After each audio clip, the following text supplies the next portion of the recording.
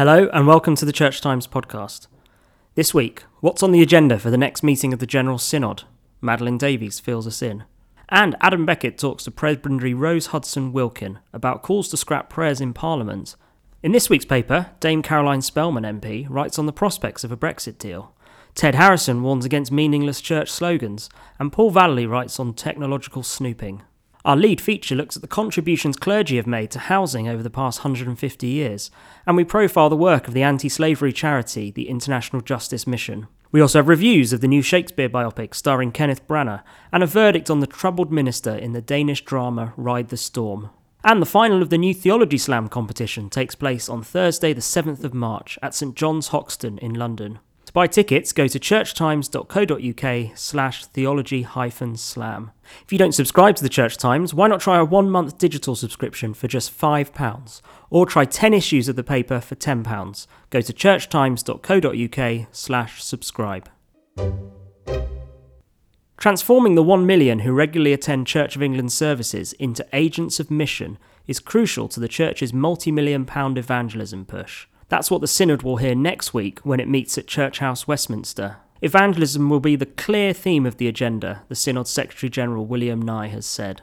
I spoke to Madeleine Davies to find out more. I guess at the last Synod, they actually ran out of time to debate a report from the evangelism task group, and there was some feedback that was disappointing, and that sort of spending a huge amount of time on legislation and proposed amendments had meant that sort of got delayed.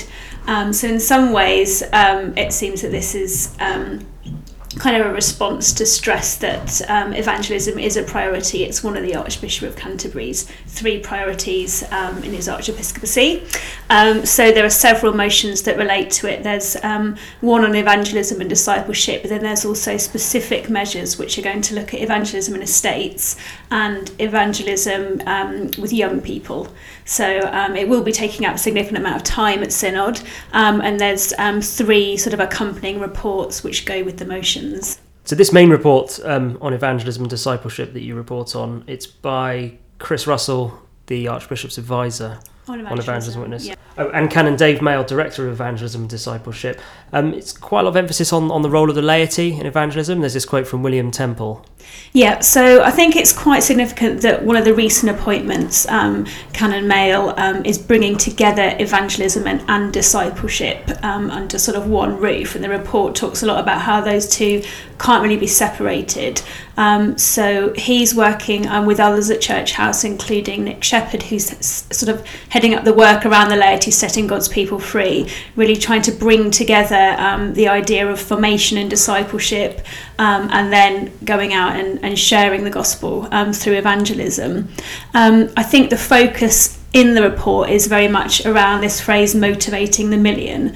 So there's this idea that if the million who regularly attend church on a Sunday are kind of equipped and encouraged to do so, they could have a huge impact on the country and on the life of the church by sort of acting as agents of mission. That quote comes from a Lambeth Conference resolution, which called for a revolution in the attitude to the role of the laity, which views every Christian as an agent of mission. And so at the press conference, a lot of the discussion was around this question of confidence, and whether it's really a question of confidence that's holding people back. That was one of the things which I kind of questioned in the press conference. Are we focusing very heavily on this question of confidence and not looking at the wider context in which we might be asking people to evangelise? That quote from William Temple, he said, "We are convinced that England will never be converted until the laity use the opportunities for evangelism daily afforded by their various professions, crafts and occupations." Is there a kind of English reticence and reserve that just doesn't go away, whatever the era? That was definitely the message which William Nye, the General Secretary, gave to me, because I was saying perhaps people have legitimate reasons why they don't conduct evangelism in the way that this report kind of suggests would be right. I was particularly interested in some research which was presented a few years ago at Synod, Talking Jesus, and that questioned non-Christians who'd had a conversation with a Christian about their faith, and 42% said that they felt glad not to share their faith, which was much higher than those who felt sad, and 30% said they felt more negatively about Jesus, which I think maybe could explain findings like that, maybe could explain why people are reticent about sharing their faith, because clearly it doesn't always land well.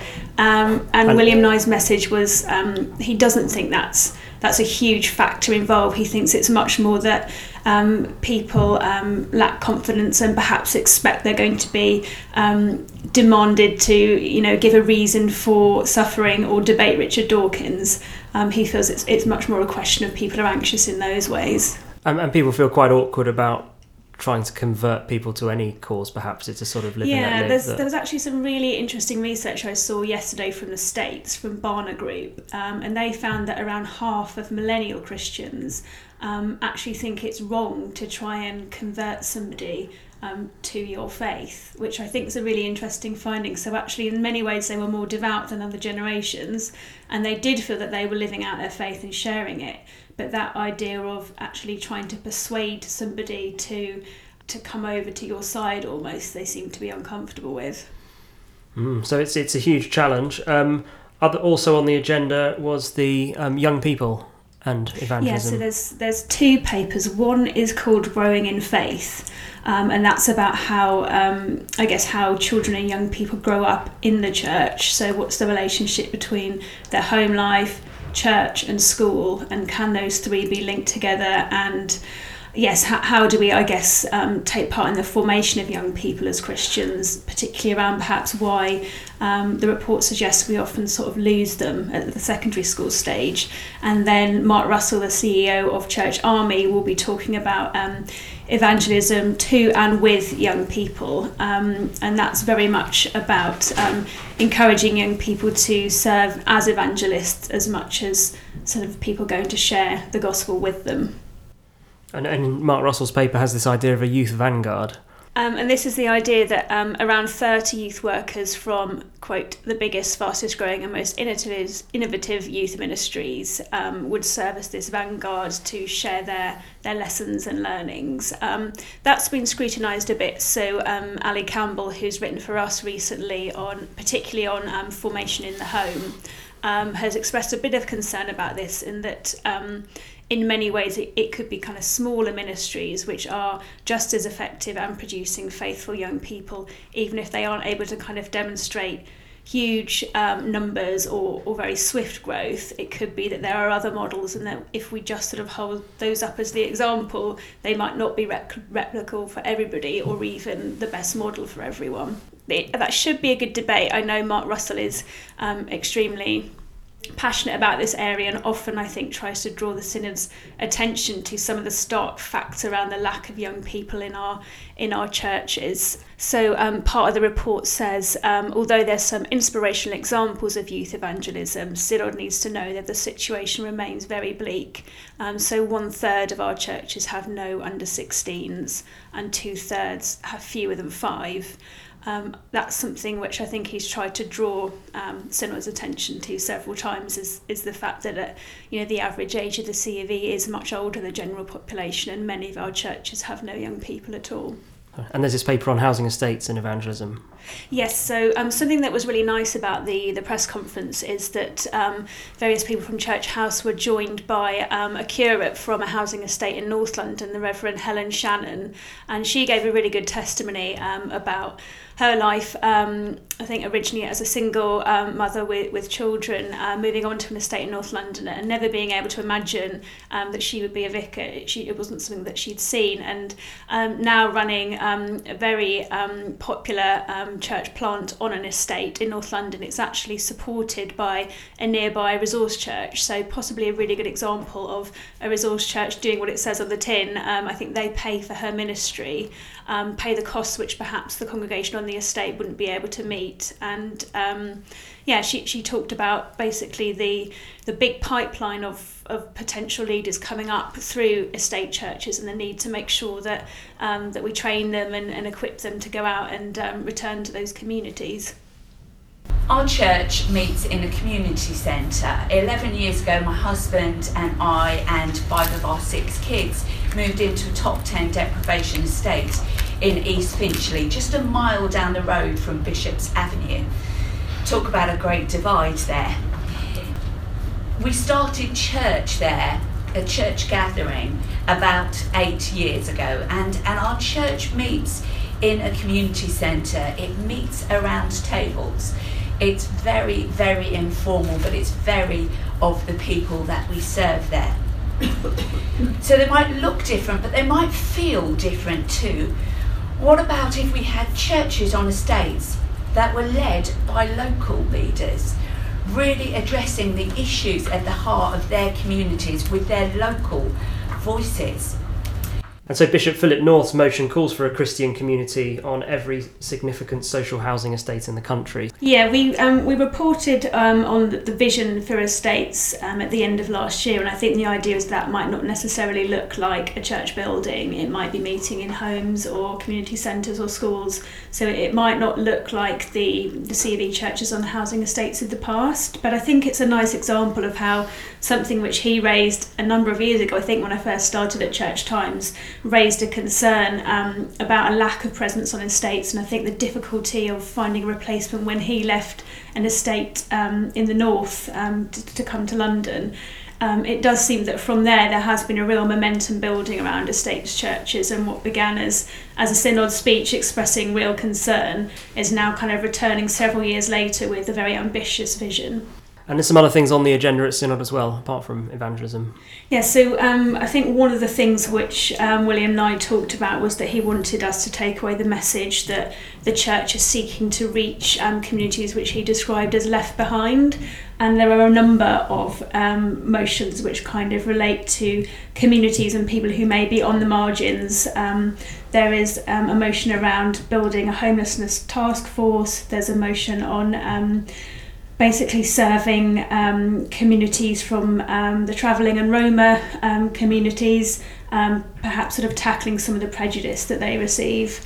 And there's, on the kind of social concern space, there's also going to be a debate from the Bishop at St Albans around gambling and advertising, and he talked at length at the Synod briefing around some of the case studies and some of the really tragic stories that he's had to deal with of young people battling with gambling addictions. He talked a lot about, I guess, the need for more research, so perhaps we don't even truly understand the impact of kind of pervasive gambling advertising, particularly its attachment to sport, and I think one of the things that he'd like to see is more research so that we sort of truly understand the impact that it's having.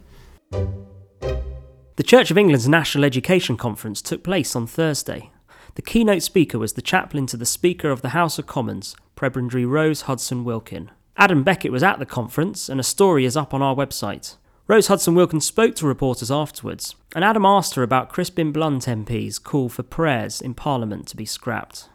Why would you say the private member's motion has come forward now to try and stop it? Well, I think, as Crispin said, that he was asked by he's just become, I think, the chair of the National Secular Society, and they asked him to put forward the EDM.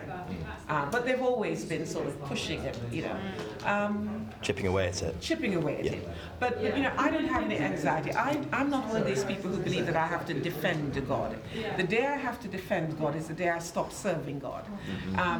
God is God, and all he asks us to do is not to defend him, but simply to live what it means to be a child of God. That's all we need to do, and I think that is our witness. So I don't get anxious the fact that the secular society wants to abolish prayers. I think those of us of faith need to ask ourselves, are we living this faith that we say we believe in? Because that's what's going to make the difference. And I suspect that's probably what they are afraid of. And get We've got to get rid of this thing. You mentioned that you're already praying, for people, not for the outcome. But have you got any specific plans post March 29th, even if it's sort of some big service or something like that? No. I think plans and more prayers. Concrete, because whatever happens at the end of that, it's about how do we keep the nation together. For the first time, I've lived here for well over, how many years now? Over 30 years I've lived in this country. For the first time last year, I was shouted at in the street and told to go back to Africa. Now, I don't come from Africa, so I don't know which country in Africa they wanted me to go back to. So I think there has developed an unpleasantness. There's been an underbelly that has suddenly thought, this is our turn. We can say this and we can do it in this manner. So whatever happens, remember the vote was very close. Whatever we want to say, and so whatever happens at the end of March 29th or whatever the date is, it doesn't mean that people are all going to say, "Oh right, we've arrived now. Let's all," it's not going to happen. So we still need to be the ointment. We still need to be there, praying and hoping and longing for the kind of unity that is going to see us down whatever pathway we go. Thank you for listening to this week's episode of the Church Times podcast. You can find more news, analysis, comment and book reviews on our website, churchtimes.co.uk. If you are not yet a subscriber to the Church Times, you can try your first 10 issues for just £10. You'll get the paper delivered to your door every Friday, plus full access to our website and digital archive. Go to churchtimes.co.uk/subscribe to find out more. The music for this podcast was provided by Sought After Sounds. Tune in next Friday for the next episode.